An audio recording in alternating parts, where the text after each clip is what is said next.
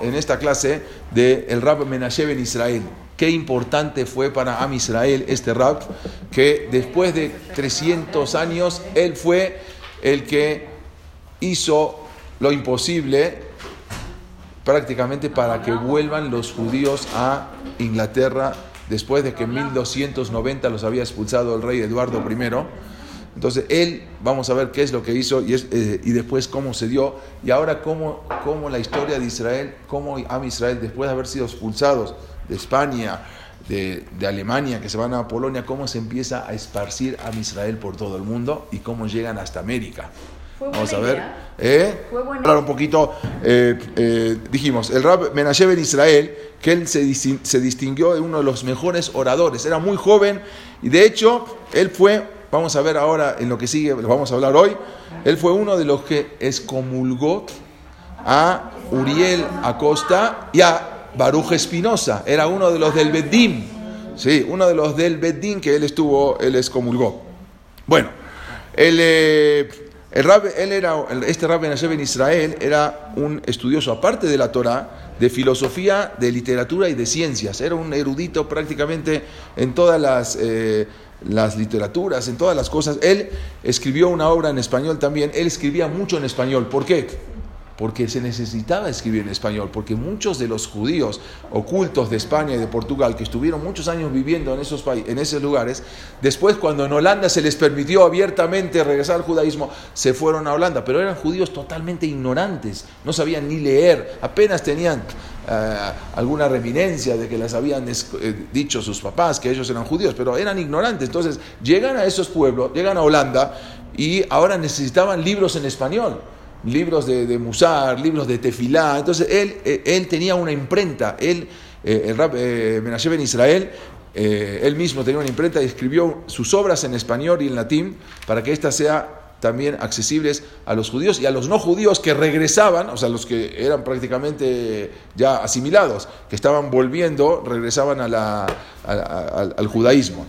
Él, como dijimos, hizo la primera imprenta hebrea en Ámsterdam, de la que produjo, como dijimos, muchos libros, Midrash Rabbah, libros de Tefilá. A pesar de su fama, él no se mantenía solo, o sea, no tenía dinero para mantenerse. Entonces le propusieron que se vaya a Brasil. Ahora vamos a hablar de Brasil, ¿sí? Pero él al final, porque se reorganizaron los Betacnesiot que había en Holanda, entonces a él como que lo dejaron un poco fuera. Pero unos hermanos se miraron por él y al final hicieron de que se llama Efraín, los hermanos cuñados de él, Efraín Soeiro, hicieron como una empresa en común, eran muy ricos, vamos a ver luego de dónde se hicieron ricos, y lo insistieron que se quede en Holanda y abrió él su propia, un propio Talmud Torah, una propia yeshiva en Holanda, y ahí vamos a ver qué pasó ahora, qué es lo que siguió. En 1638 él había preparado un libro incluso para la comunidad, al final se llamaba Conciliador, al final no necesitó irse a Brasil, mandaron a otro rab, que es lo que vamos a hablar también hoy. Entonces él en particular estaba convencido que la restauración de Am Israel y el Mashiach va a venir exclusivamente cuando Am Israel se esparza por todo el mundo, y vamos a ver que en verdad eso está escrito en el Naví, en Daniel y en varios lugares. Entonces él tenía que ver ahora de qué manera podía restablecer todo. Y hizo un libro. ¿Se acuerdan que contamos con todo lo que había pasado con Montesinos? Había Antonio de Montesinos, que había regresado de Perú, y él contó toda la historia de los indios. Entonces él a partir de eso hizo un libro que se llamó Migbe Israel, la esperanza de Israel. Y si pueden ver ahí, dice de los americanos, publicado en Ámsterdam 1650, ¿sí? Sobre el origen de los americanos, o sea, el origen de los indios americanos. Entonces él ahí, convencido de eso, incluso lo hizo en varios idiomas, también está escrito lo hizo en inglés y lo mandó a Londres, vamos a ver ahora. Entonces él, como dijimos, él puso sus países ahora en los países de Europa que no dejaban vivir al pueblo judío. Entonces él ahora su tarea de Rab era ahora tratar de que los judíos vuelvan a todos los lugares donde fueron expulsados. Empezó por Inglaterra. Entabló correspondencia con, incluso habíamos hablado con la reina Cristina de Suecia, que una vez llegó a Holanda y se hospedó en su casa, con varios para que lo ayuden a poder a llegar al rey de Inglaterra e insistirle y convencerlo de que acepte de nuevo a los judíos. Habíamos dicho que en verdad, bueno, él le escribe una carta. En ese momento hubo una revolución en Inglaterra, una revolución y matan, asesinan, o sea, cuelgan al rey, se llamaba Carlos I, y sube como rey, no como rey, ya como se llama Lord Protector, Oliver Cromwell. Oliver Cromwell, vamos a hablar de él, y él aprovecha y le manda todo una carta, unos panfletos, unos escritos al Lord Protector Oliver Cromwell, le manda un famoso, se llama Humble Address, él le manda para insistirle y pedirle que los judíos tienen que volver a Inglaterra. Entonces, como habíamos dicho, habían sido expulsados en 1290, o sea, ya tenía muchos años, casi 300 y pico de años. Acá podemos ver el Lord Oliver Cromwell, que él, como dijimos, los judíos habían sido expulsados, el decreto de expulsión por el rey Eduardo I. Entonces, él aboga ahora por la readmisión de los Yudim de Inglaterra. Pero, ¿quiénes son especialmente los que se interesaron en esto? Son los puritanos. Vamos a ver quiénes son los puritanos. Los puritanos son los, vamos a decir, los protestantes, pero los más religiosos. Puritanos, ¿por qué se llama la palabra puritanos? Incluso ellos habían dicho que toda la fiesta de Navidad era todo una cosa, una mentira, y ellos prohibieron festejar la Navidad. O sea, los puritanos, incluso en Estados Unidos también, en el año 1600 y pico, también se prohibió por unos años festejar la Navidad por los puritanos. Ellos incluso se vestían recatados, las mujeres se vestían todas recatadas. O sea, vamos a ver qué eran los puritanos. Les voy a contar algo impresionante de qué es lo que quisieron hacer los puritanos en ese momento. Entonces, como ellos se interesaron mucho en Menashe ben Israel, porque ellos escucharon que él había escrito un libro de Mikveh Israel, de los judíos, de los indios americanos. Entonces ellos querían saber, a ver, cuéntanos, a ver qué pasa con estos indios americanos. Y pusieron mucha atención en toda esta cuento que les contaron, que vino Antonio Montesinos.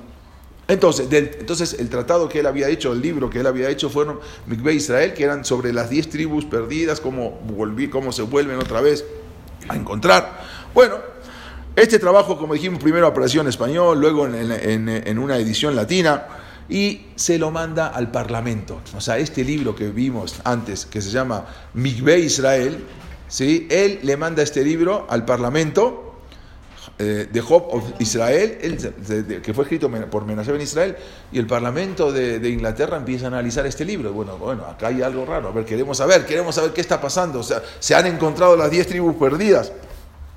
Entonces, fue algo que conmovió realmente. Incluso, como dijimos, hay el Amish, William Penn, ¿sí? Él declaró que había muchas similitudes entre los judíos y entre los indios, que ya hablamos la semana pasada de todas las similitudes que había. Esta teoría existió hasta el siglo XIX, más entre los mormones. Los mormones decían que los judíos, que los indios eran descendientes de la tribu de Reubén, de una de las tribus perdidas del pueblo de Israel.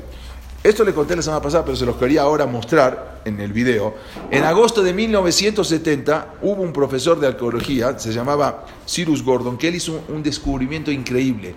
Encontraron una piedra que estaba en un museo, en un museo en Smithsonian en Washington, una piedra que se había hallado en 1886. Acá pueden ver la piedra, una estela funeraria, que no entendían qué es lo que está escrito. Quizás acá se ve un poquito mejor.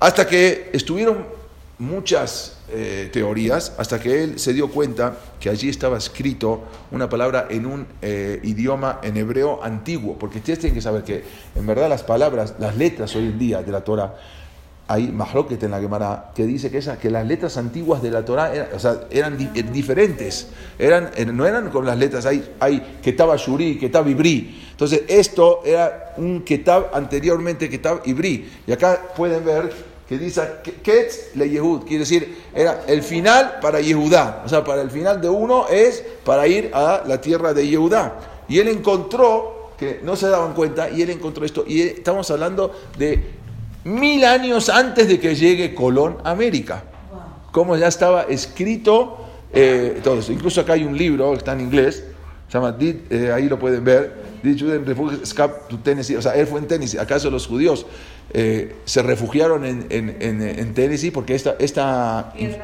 piedra, incluso ahí, es algo increíble. Él trae muchos signos que cuenta que él descubrió que son signos judíos. Incluso hay una tribu, hay una reserva india que les conté que se llaman los melungios, que son una reserva india, pero lo increíble son tez color blanca. Indios, pero no son indios de normalmente como acá pueden ver un periódico que salió, los judíos descubrieron América, y ahí traen toda vean esto, o sea, salió en el periódico en base a lo que encontraron. Los indios melungios son una reserva india en Bad Creek, en Tennessee, que prácticamente son gente, van a ver, de tez blanca, acá pueden ver, ¿sí? Indios, no sé, quizás no se nota bien en las, ¿sí? Pero vean, ¿sí? Indios de tez blanca, vean por ejemplo esta imagen. ¿Cómo? Ellos decían que los judíos eran despreciables. Entonces, si todos despreciables, ¿cómo pueden temer ustedes, los ingleses, comerciantes ingleses, a un pueblo tan despreciable? Si son tan despreciables, tan bajos, no les van a hacer ni mecha a ustedes. Ustedes son nobles comerciantes. En marzo de 1656, unos pocos judíos marranos, Anusim, empezaron ocultamente, tímidamente, a pedirle permiso a Cromwell a ver si pueden instalar un Betagneset en una casa sin que se den cuenta la gente. Y Cromwell dijo, bueno, háganlo, no hay problema, pero no hagan mucho ruido, vayan de a poquito, vayan a instalar, hasta que yo me encargo en el Senado de convencerlos de que puedan instalarse ya abiertamente. Hubo un senador, se llamaba Sir Edward Nicholas, ¿sí? Él hizo un panfleto de 15 hojas que se llamó lo siguiente, el panfleto así se llamó: en defensa de la justa y honorable nación de los judíos y de todos los hijos de Israel. Así se llamó el título de su panfleto. Él sugería una flexibilidad hacia la instalación del pueblo de judío en Inglaterra. Él escribió, miren lo que escribió en ese panfleto: Dios ha derramado sus bendiciones a este pueblo sobre cualquier otro. De modo que ahora es menester mostrarnos todos compasivos en auxilio de los judíos indefensos y revocar las estrictas leyes de expulsión que imperan contra ellos. Él escribe este panfleto, es decir, era uno de los senadores muy importantes, y lo manda a publicar por todos lados. En Inglaterra había fuerza, estaban haciendo fuerza para dejar que puedan ingresar los judíos. Después del cese de la guerra que hubo entre Holanda e Inglaterra, Menashe ben Israel aprovecha, porque antes no podía, si era él holandés, y irse a Inglaterra cuando había guerra, espera que termine la guerra, y él manda primero a su hijo Shemuel y a su sobrino, se llamaba David Dormido, todos tienen nombres españoles, ¿sí? Manda a consultar con Cromwell y le mandan, como dijimos, una carta. Como no tuvo éxito, Shemuel, su hijo, vuelve y le dice a su padre, a Rabino Menashe ben Israel, que vaya él directamente, que él no pudo hacer nada.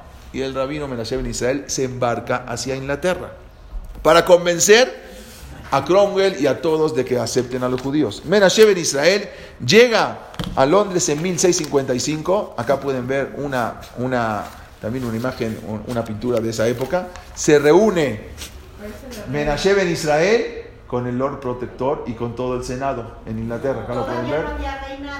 No, reinado no, pero era manejado por el Lord Protector, por Cromwell, que él fue el que abrió. Es muy respetado Cromwell en Inglaterra, es una persona de mucho, para los ingleses, muy importante. Él entonces se reúne con Cromwell y le insiste la importancia, le hace ver la importancia de los judíos, de regresar. Pero al poco tiempo también ahí mismo fallece su hijo y se tienen que regresar. El hijo de Rabbi Menashe ben Israel en Inglaterra se tuvo que regresar de nuevo a Holanda. Y en verdad, se regresó a Holanda, pero él prácticamente dejó abiertas las puertas. No logró que en su vida digan, o sea, estando en su vida digan, bueno, ya está abierto, sí, a escondidas, pero él prácticamente fue el que hizo todo eso. Entonces, él vuelve a Inglaterra vuelve a Holanda en 1656. Los judíos le pidieron permiso otra vez para reunirse ya abiertamente. O van con Cromwell y le piden abiertamente que los dejen instalarse sinagogas. Además, solicitaron un cementerio. También necesitan un cementerio. Nada más tengan en cuenta que prácticamente el 100% de los judíos de Inglaterra escondidos en ese momento eran todos de origen sefaradí. No eran ashkenazim. O sea, todas eran de Portugal, eran de España, que se habían escapado de ahí porque ahí los perseguía la Inquisición. Y en Inglaterra no había Inquisición. Estaba prohibido el judaísmo en Inglaterra, pero no Inquisición. Entonces se escapaban y muchos eran ricos, eran comerciantes ricos que trabajaban muy fuerte con diferentes cosas, diferentes productos, y eran exportadores, importadores, y ellos insistían en poder instalarse de nuevo. Y así Cromwell les permite instalarse el primer Bet Haim, que hasta hoy en día está en Inglaterra, y también les permite ya abiertamente abrir Bet Knesiot. Después, esta es una cifra fácil, después de 365 años, los judíos vuelven a Inglaterra. ¿Sí? Acuérdense como los días del calendario, 365 años fueron los años que los judíos estuvieron expulsados, y ahí se empiezan a instalar en Inglaterra. Cromwell, como dijimos, los acogió con honores, los mandó a invitar con honores y les concedió también una pensión. Incluso al Rab Menashe ben Israel, cuando ya se regresa, le concede una pensión honorífica. Le da, mes tras mes, le manda un dinero y él lo mantuvo hasta que el 19 de noviembre de 1657, Rab Menashe ben Israel, en Middelburg, Holanda, él falleció antes de poder ver sus frutos. O sea, ya estaba prácticamente todo abierto, pero todavía no se dictaba la orden, la ley para que vuelvan.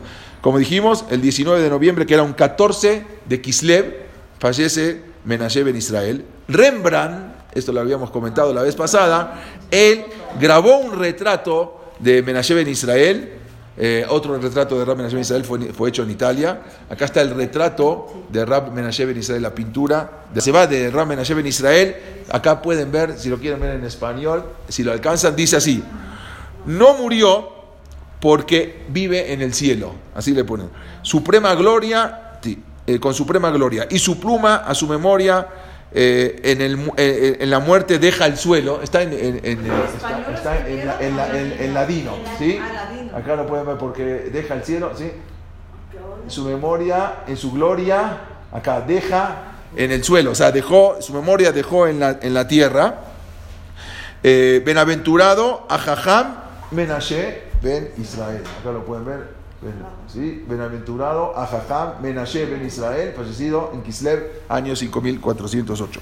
Entonces, esto es lo que había dicho el Rab Menashe ben Israel, lo que había hecho, todo lo que provocó. Y después de esto, prácticamente entraron, como dijimos, los judíos a Inglaterra. Les quiero contar lo que pasó hay un Bet Knesset, cuando ustedes, el día que tengan oportunidad de ir a Londres, cerca del centro, cerca de ahí, de exactamente donde está el centro, hay un Bet Knesset, que ahí vivían los Judíos. Hoy en día se llama Piccadilly Circus, ahí está, muy cerquita de ahí.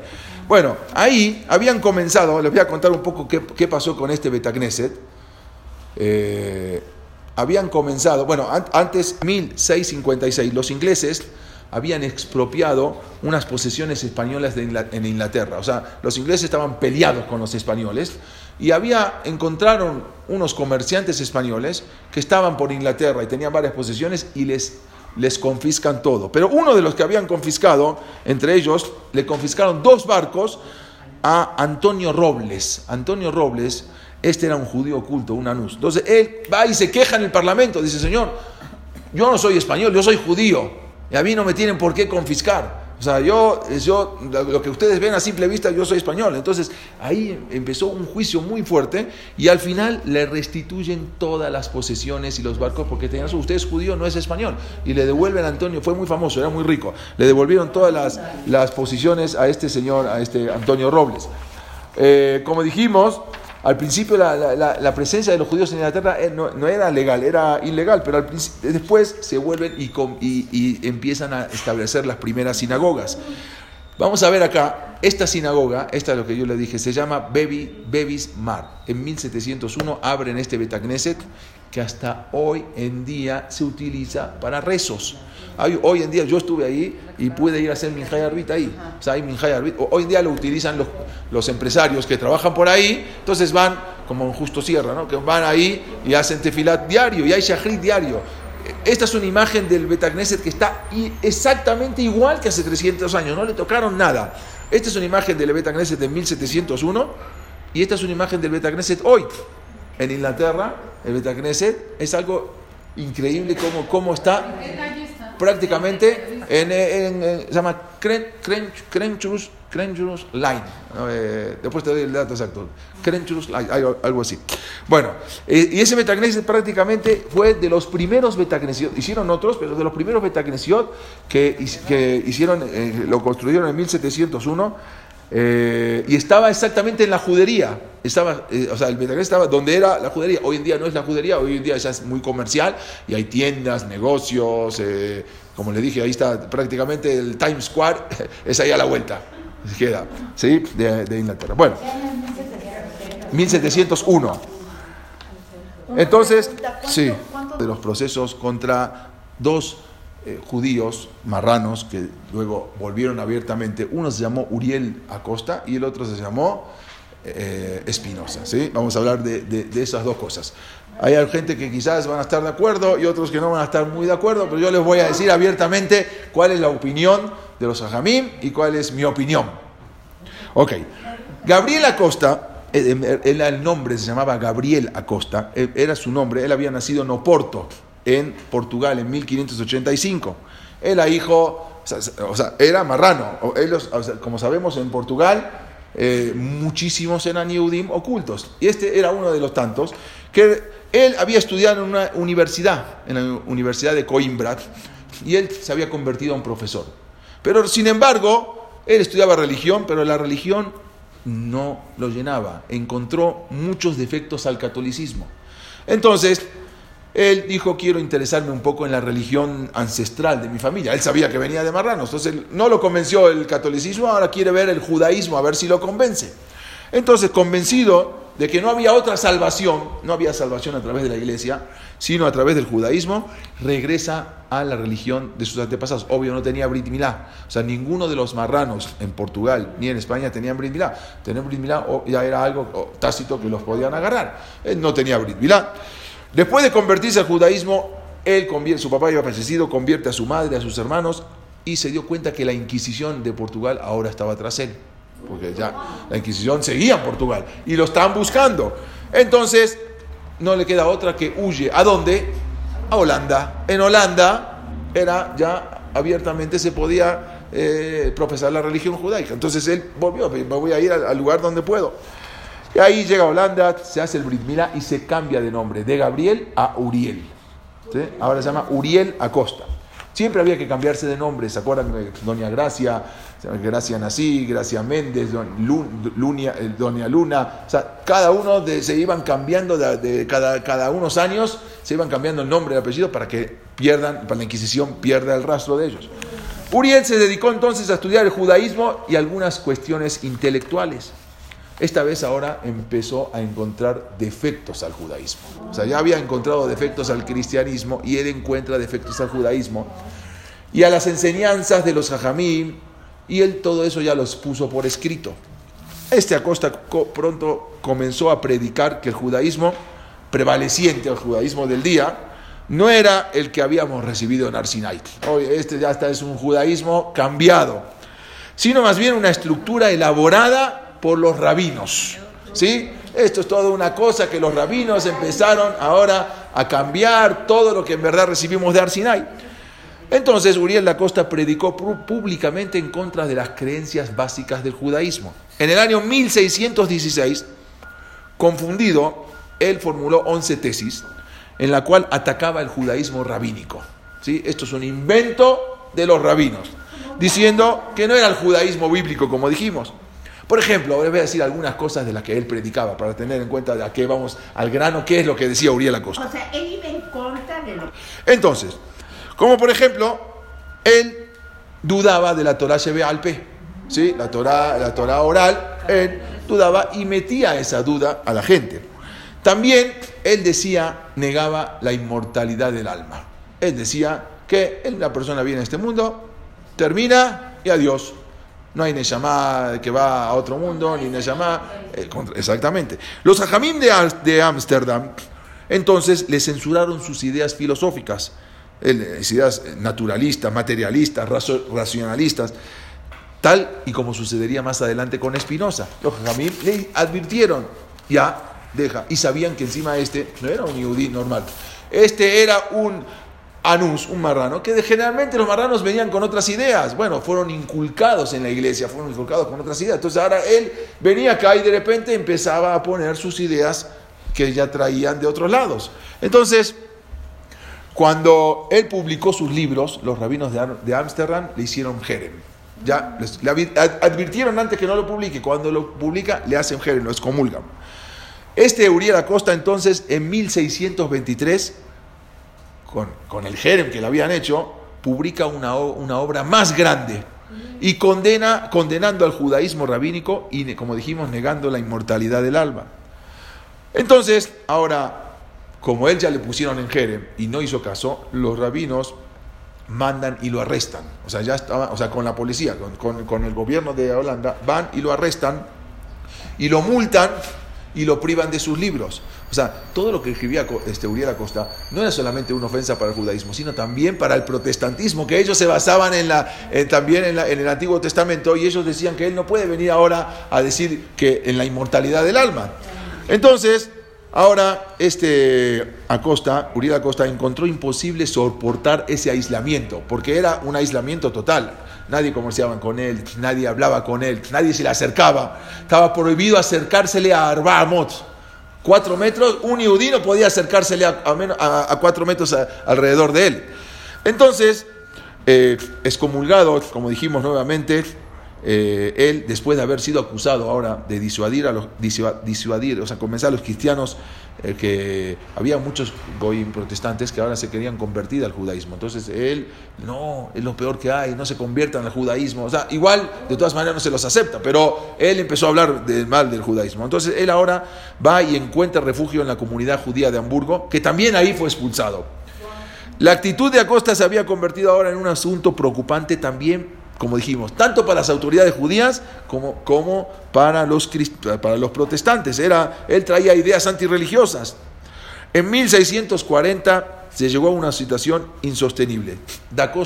Uriel Acosta, agotado físicamente porque estaba excomulgado, y mentalmente llega a un acuerdo con el Bedim.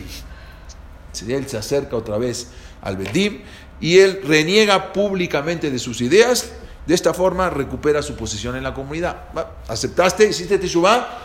Ok, lo aceptan. Pero él escribe lo que le hicieron los jajamim, y fue algo un poco drástico, ahora les voy a contar.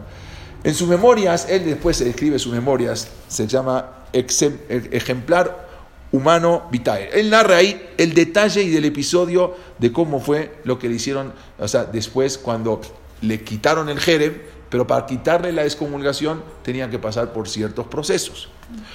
El día del jerem, del día de que ya le iban a quitar el jerem, estaban sus familiares, había la gente en el Bet Knesset, todos estaban expectantes a ver qué iba a pasar.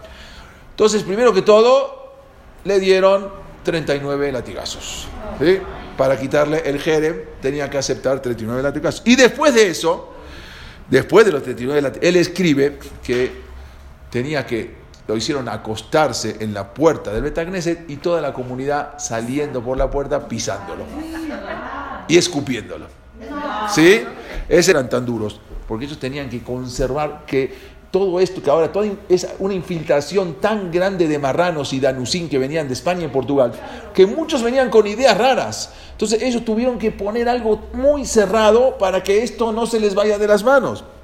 En verdad todo se ejecutó sin ensañamiento. O sea, no es que lo hicieron por estar, bueno, ahora te vamos a castigar. No, lo hicieron en base, ellos tenían esas reglas que habían puesto y les tuvieron que ejecutar. Después de esto, Uriel lo felicitan ante el castigo cómo se mantuvo correctamente y vuelve a ser un miembro pleno de la comunidad. Pero él sigue escribiendo sus memorias y en sus últimas 10 páginas él escribe todo este episodio. Y al final de su obra, él escribió lo siguiente: tras ser 2 veces excomulgado, o sea, él escribe que los excomulgaron 2 veces, y separado durante 7 años de la comunidad, doblemente renegado, primero por el catolicismo y luego por el judaísmo, escribe él, después de que me persiguieron, después de que me humillaron, me atormentaron. Entonces él escribe y en su casa agarra una pistola que ya existía y se pega un tiro. ¿Sí? En verdad, el primer tiro erró el blanco, pero el segundo sí lo dio y fallece en Ámsterdam en 1640, Uriel Acosta. Pero es muy probable que cuando muere Uriel Acosta, estaba también el día que le hicieron su jerem en el Cris, estaba un niño que se llamaba Spinoza. ¿Sí? Ahí el día. Spinoza era un niño que, en verdad, no obstante, él se basó mucho en todo lo de Uriel Acosta. No, nunca lo menciona en sus escritos, es algo raro, pero prácticamente él sigue la misma idiosincrasia. ¿Quién era Baruj Spinoza? Él fue un yudí que en verdad causó un enorme daño al pueblo judío, enseñando un sistema filosófico completamente contrario al judaísmo ortodoxo. Él nació en Ámsterdam en 24 de noviembre de 1632. Acá vemos una pintura de 1632, 24 de noviembre, de Baruj Spinoza. Tenía 8 años cuando murió. Sí, era un jovencito. Él era procedente de una familia sefaradí, lo mismo, cuyos antepasados también venían de la expulsión por eso se llamaba Spinoza, de España de 1492. Entonces, él tuvo muchas desgracias familiares. Cuando era apenas un niño de 6 años, fallece su madre, luego su hermano Isaac a los 19 años, y luego su hermana Miriam a los 22, se queda al cargo de su madrastra, luego fallece su madrastra. Entonces, él tuvo una infancia muy, muy, muy difícil.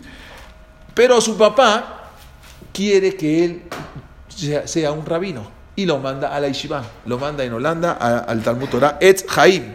Él estudió desde pequeño, empezó con el Tanaj, sigue con el Talmud, estudió casi hasta los 20 años, estuvo estudiando Torah en la yeshiva. Como dijimos, la idea de su padre era que él llegue a ser rabino. En 1654, cuando Spinoza tenía 22 años, muere su papá. Y todo ese año él no se perdió un solo Kaddish. Iba al Bet Knesset a hacer Kaddish. Pero tras el fallecimiento de su papá ya no tenía a quien, que mantener oculto su descreimiento, ¿sí? a la Torah. Vamos a ver. Spinoza conocía muy bien la filosofía judía. ¿Y quiénes eran sus principales exponentes? Por ejemplo, el Rambam se guiaba mucho con el Maimónides, con Rab Crescas. Bueno, él lo menciona mucho en su obra. También se interesa mucho por la Kabbalah y se mete también en la Kabbalah. Al mismo tiempo, él ahora, su curiosidad lo lleva a desarrollar un espíritu crítico. O sea, él ahora quiere abrirse intelectualmente. Hablaba varios idiomas, era muy inteligente: holandés, hebreo, español, portugués, latín. Era una persona muy instruida. ¿Qué pasa? Él también también se interesa mucho en las matemáticas, la física, la filosofía. Él había conocido y apreciado mucho todo el pensamiento racionalista de Descartes. Un día les voy a contar, él seguía mucho. Finalmente, en el año 1656, él ya había desarrollado mucho la crítica. Previas advertencias de los Jajamim, incluso los Jajamim le ofrecieron, ya no querían volver otra vez a hacer un jerem como le hicieron a Uriel Acosta. Ya otro más, ya los Jajamim no querían, le advirtieron, le dijeron, hasta le ofrecieron, porque él ya empecía, ahora vamos a ver. Ahora vamos a ver qué hacía. Le ofrecieron, incluso le hicieron ofrecimientos económicos. Ya, ¿Qué quieres? Que te mantengamos, te vamos a dar, económicamente te vamos a mantener, no necesitas ser filósofo, no necesitas meterte donde está, pero él todavía para que cambie, pero él, que cambie de parecer, no le interesaba. Entonces, Spinoza ahora rompe con los dogmas tradicionales. Me preguntaron qué es, vamos a ver. Spinoza presenta su libro que se llama Ética. ¿Qué es el libro de Ética? Vamos a ver, está muy lejos de lo que nosotros conocemos como al Dios, como Acosta Y Baruj. Él, Spinoza, llama a la naturaleza Dios, ¿sí? Él dice que la naturaleza y Dios es lo mismo. No que Dios creó la naturaleza, sino que la naturaleza es Dios y Dios es la naturaleza. Entonces, él carece de todos, esto del libro parece, bueno, su Dios no tiene voluntad personal, él escribe así, no tiene emociones, no tiene preferencias, no formula planes, no emite mandatos, no tiene expectativas, ¿sí? Ni hace juicios. Él dice que es la naturaleza. El Dios de Spinoza no es bueno, no es sabio, no es justo. Para él es un error pensar en Dios como términos normativos de valor. O sea, él dice que Dios es la naturaleza. Lo que Dios es para Spinoza, para Spinoza es la naturaleza misma, ¿sí? Por lo tanto, les voy a decir qué es lo que él escribía en Spinoza, qué sale de sus escritos. Para Spinoza no hay creación divina ni hay libre albedrío, porque él, Baruj Spinoza, decía que Dios, o sea, es la naturaleza, no hay libre albedrío. La persona lo que hace ya está, ya Dios ya está, ya sabe lo que va a hacer, y por lo tanto, como Acosta Y Baruj sabe lo que va a hacer, entonces una persona no puede elegir lo que tiene que hacer. No hay nada después de la muerte. Eso lo aprendió también de Uriel Acosta. No hay premio ni castigo divino. No hay revelación. No hubo revelación en Ar Sinai, ¿sí? No hay para qué rezar ni suplicar, porque no tiene sentido. Si ya está escrito que una persona se va a enfermar y se va a morir, no tiene caso que reces, porque de todas maneras se va a morir. Si una persona se va a enfermar, por más que reces, se va a enfermar. Y si se va a curar, y si está destinado que se va a curar por la naturaleza, entonces se va a curar aunque tú reces o no reces. En cuanto a alguna de sus ideas, vamos a resumir un poco sus pensamientos. Esto de la naturaleza, hay un término, se llama panteísmo. El panteísmo es asociar Dios con la naturaleza, lo que significa que Dios y la naturaleza es exactamente lo mismo. De acuerdo a esta tesis, ¿sí? Todo es Dios, quien es eterno, y el universo también lo es. O sea, todo es Dios. O sea, una cosa, no es ateísmo. Ojo, hay ateísmo y hay panteísmo. El ateísmo es, no creo que exista a Dios. El panteísmo es asocio a Dios con la naturaleza. No es que Dios hizo. Nosotros sabemos que Acosta Y Baruj hizo la naturaleza. Pero es más peligroso ese que el... Puede ser, sí, puede ser más peligroso, porque una persona se puede jalar más. Para el pensamiento judío, partiendo de la Torah, nosotros, Dios es efectivamente el eterno. Él, allá, o ve, viye, Acosta Y Baruj fue, es y será. Y él hizo el universo y Acosta Y Baruj hizo la naturaleza. Pero él, en cuanto a la Torah y el Tanaj, él cuestiona la interpretación de los Jajamim, afirmando que cada uno puede interpretar libremente como quiera la Torah. O sea, pero no, ¿sí? Sí, pero la Torah está y yo la puedo interpretar como quiera. O sea, no necesito que me den a mí como los Jajamim cómo interpretar. Era la tendencia de la época. Era una tendencia de la época, ya con Uriel Acosta y con todos los marranos y todos los anusín que venían y abrían ya venían con otra mente. O sea, venían, su mente ya estaba un poco en movimiento. Escuche. Entonces, ahora vamos a ver. En cuanto al libre albedrío, él dice que despoja al hombre de libertad y responsabilidad por sus actos, puesto que según él actúa bajo los designios del Creador. Quiere decir que no hay libre albedrío. Yo ya lo que voy a hacer ya está designado por Dios. Yo no puedo hacer o deshacer. Entonces, todo esto está determinado, incluso los actos de la persona, todo está determinado por Dios. Entonces, por lo tanto, la presunta libertad del hombre para elegir, o sea, el libre albedrío no tiene ningún valor, porque en verdad para él no hay libre albedrío. O sea, presten atención a lo que está diciendo él. El hombre no puede tener una voluntad absolutamente libre. El creer en su libertad es fruto de la imaginación. Él escribe así: el creer en que el hombre tiene libertad de libre albedrío, como sabemos, los Jajamim dicen, Akol min hashamayim Juz minat shamayim. Todo depende, sí, pero el que una persona vaya por un camino o por otro, eso depende de uno. Si Dios lo sabe o no lo sabe, eso es otra cosa. Badai que lo sabe. Pero él dice que no, que eso no es fruto de la imaginación. De más está decir que esta postura contradice a la palabra de los jajamim, lo que enseñan los jajamim, que el libre albedrío es uno de los principios fundamentales del judaísmo. Ok. En cuanto a los milagros que mencionan en la Torá, él no los niega, sino que dice que todo se puede interpretar de manera racional de acuerdo a las leyes de la naturaleza. Si hubo un Yesiat Misraim y se partió el Yansuf, hay que ver las leyes de la naturaleza, porque se partió el Yansuf, si vino en ese momento un huracán o vino un tsunami y se abrió, todo él lo asocia con las leyes de la naturaleza. Todo esto él explica ahí, y por eso quiero explicar qué es lo que hacía, ya explicamos un poco. Sus libros también fueron puestos por la iglesia entre los libros prohibidos, porque ahora también esto a la iglesia les molesta también que venga y que contradiga todo esto, porque la iglesia también tiene el Antiguo Testamento y el Nuevo Testamento. Los rabinos de Ámsterdam entonces realizaron varios esfuerzos para tratar de convencer a Baruj Spinoza que dejara de publicar. Ya no queremos hacer más jerem, por favor, deja de publicar estas cosas. Pero cuando vieron que no había éxito, entonces no les queda más que otra vez aplicar el jerem.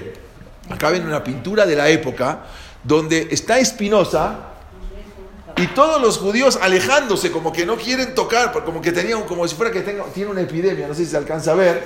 Los Judíos, él caminando acá y todos alejados de él, no quieren acercarse a Spinoza. Entonces, el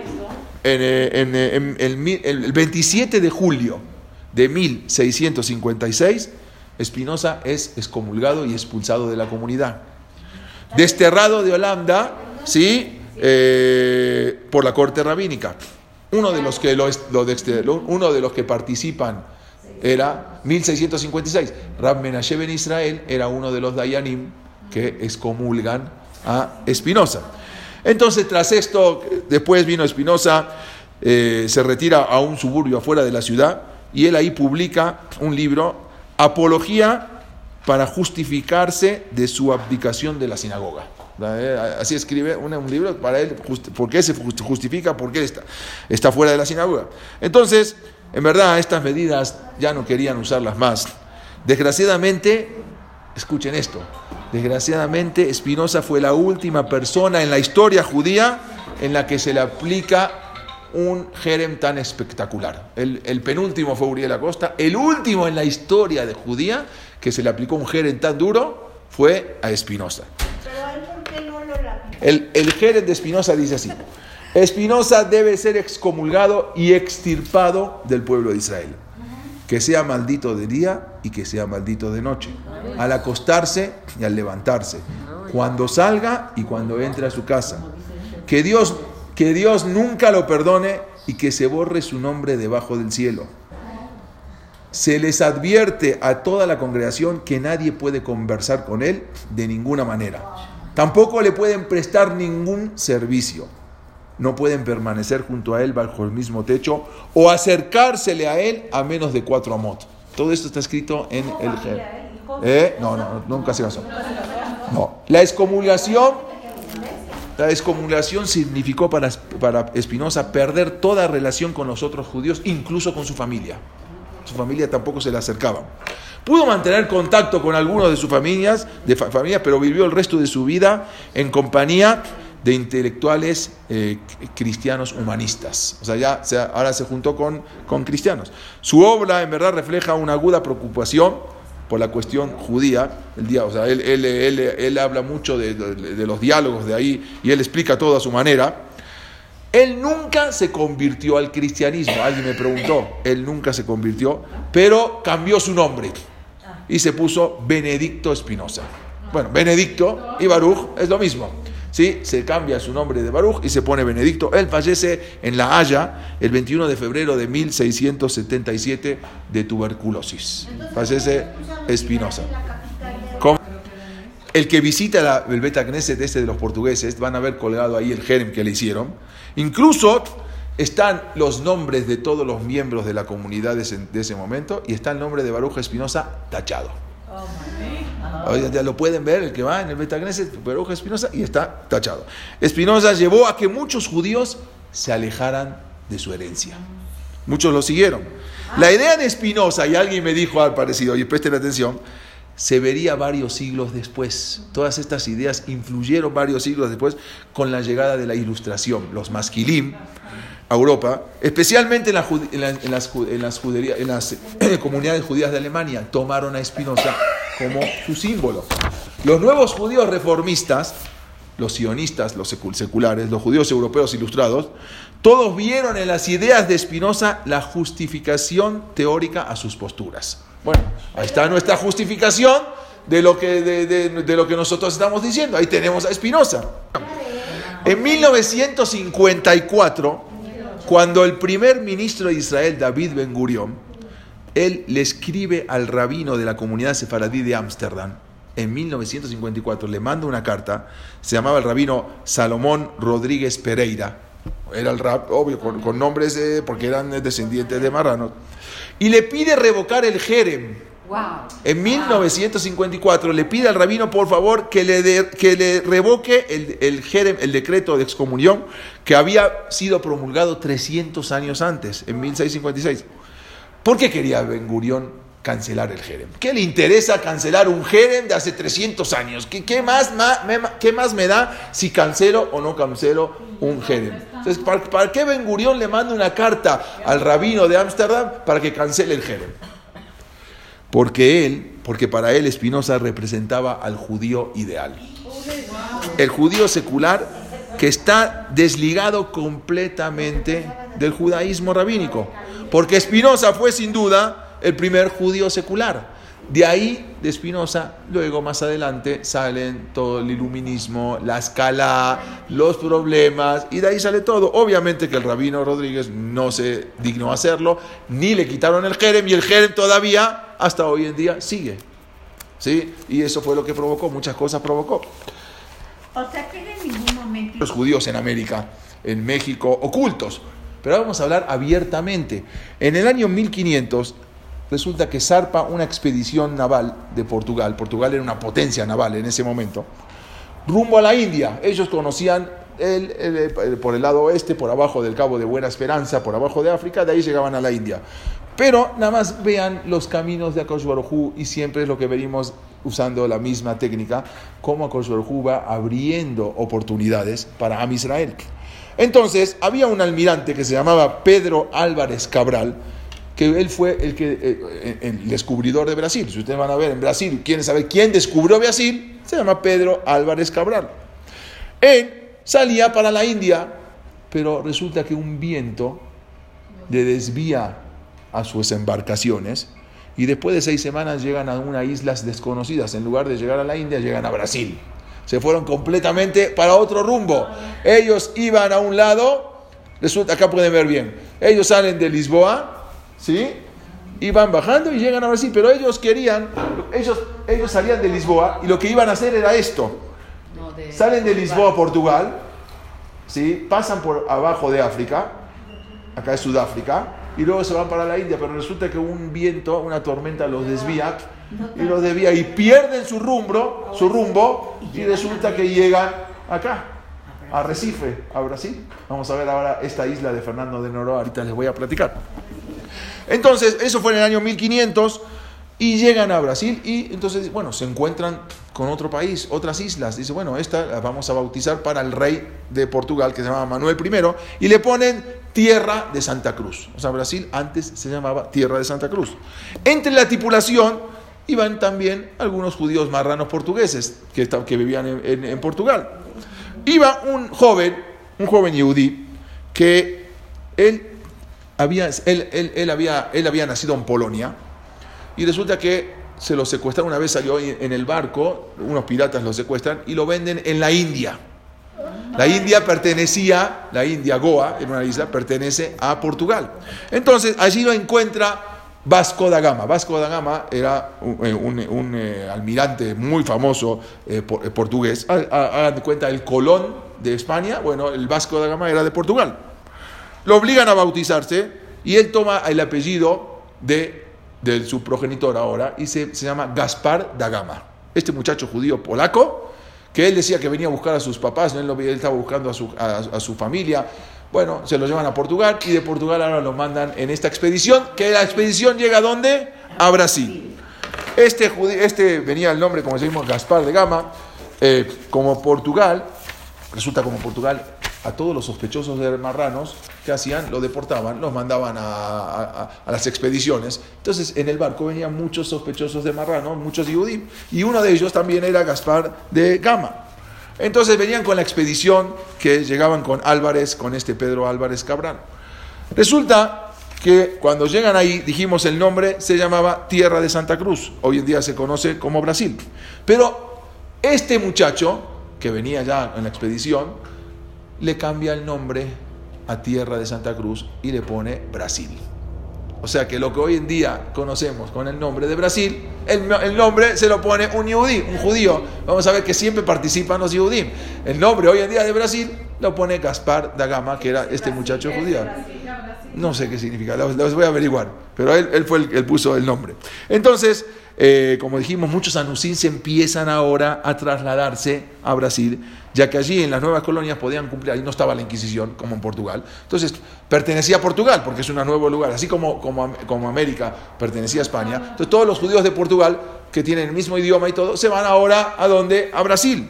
Los anusín ahí eran médicos, muchos eran médicos, y empezaron a comerciar y empezaron a plantar grandes plantaciones de caña de azúcar.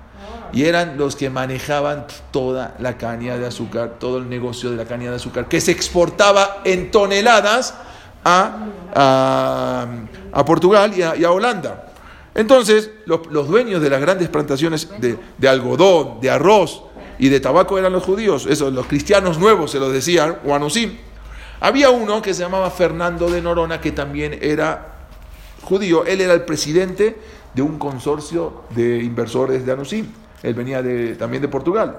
Él obtuvo la primera concesión real de Brasil para exportar todo lo que es azúcar y diferentes cosas. Él, incluso Fernando de Noronha, descubre una isla que hasta hoy en día se puede ver. Acá la ven, una isla acá, Fernando de Noronha. ¿En Brasil va a haber Inquisición o no? Ahora ¿Pero dónde está la isla? Arriba. la pueden ver. Tenían los judíos que ellos exportaban, abrían su empresa de algodón, de cosechas de algodón, de azúcar, y exportaban. ¿A quién se la exportaban? A los judíos marranos que estaban en Portugal y en Holanda. O sea, eran las conexiones y ellos los que manejaban prácticamente todo eso. Entonces, pero resulta que ahora la iglesia los portugueses en Portugal empiezan a enterarse que hay muchos judíos escondidos en Portugal. Entonces ahora mandan la Inquisición a Portugal, pero no tenía nada que ver la Inquisición esa con la Inquisición de España. O sea, era completamente... Por eso se habla portuguesa en Brasil. Ahora, exactamente. Entonces, en 1579, el gobierno de Portugal le da plenos derechos inquisitoriales para que se instalen ahí. Detienen a más adelante, en 1628, detienen a 134 sospechosos judíos, pero solamente 5 los mandan a Portugal, los demás luego los liberan. O sea, no se comparaba la Inquisición que había en Portugal que la Inquisición que había en Brasil, que en España. Pero mientras, ahora resulta que los holandeses, ya voy a terminar con esto, los holandeses se empiezan ellos también querían, o sea, los judíos mandaban, pero por abajo del agua, ¿sí? Extraoficialmente, muchas toneladas de azúcar a Holanda. El azúcar nunca se conocía, en Europa no se conocía el azúcar. Hasta ese momento nadie sabía de azúcar. ¿Con qué se endulzaba las cosas? Con miel o con otras cosas, pero el azúcar nunca se había encontrado. Encuentran el azúcar y hagan de cuenta que era como el oro. Entonces el azúcar era un material muy indispensable y los judíos eran los que manejaban todos los negocios del azúcar, y mandan, en lugar de mandar tanto a Portugal, mandan a sus amigos judíos que estaban en Holanda, y así empieza a crecer las comunidades judías en Brasil. Nada más después les voy a seguir contando de todo esto, solamente quiero terminar con esto que había dicho Rab Menashe ben Israel, y es algo impresionante. Y él, antes de morir, dijo esto, Rab Menashe ben Israel: por lo tanto, puede verse que Dios no nos ha abandonado, pues si uno nos persigue, otro nos recibe amablemente y cortésmente. Y si este príncipe nos trata mal, otro nos trata bien. Si uno nos destierra de su país, otro nos invita con 1000 privilegios, como han hecho diferentes príncipes italianos, o el muy eminente rey de Dinamarca, o el poderoso duque de Saboya. ¿Y acaso no vemos que estas repúblicas que admiten a los israelitas en efecto florecen y acrecientan mucho el comercio? Dice el Rabbi Menashe ben Israel.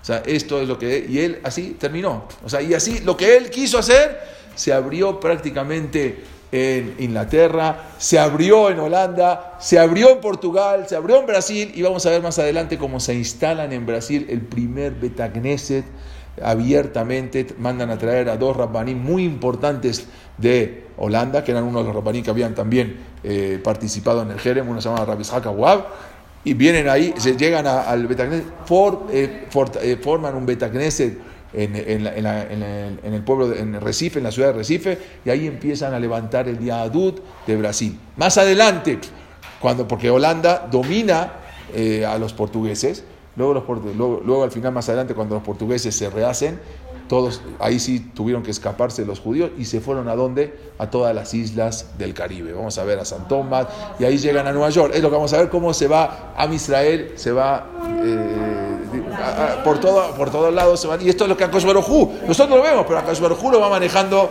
todo desde arriba, y esto es la historia de Am Israel.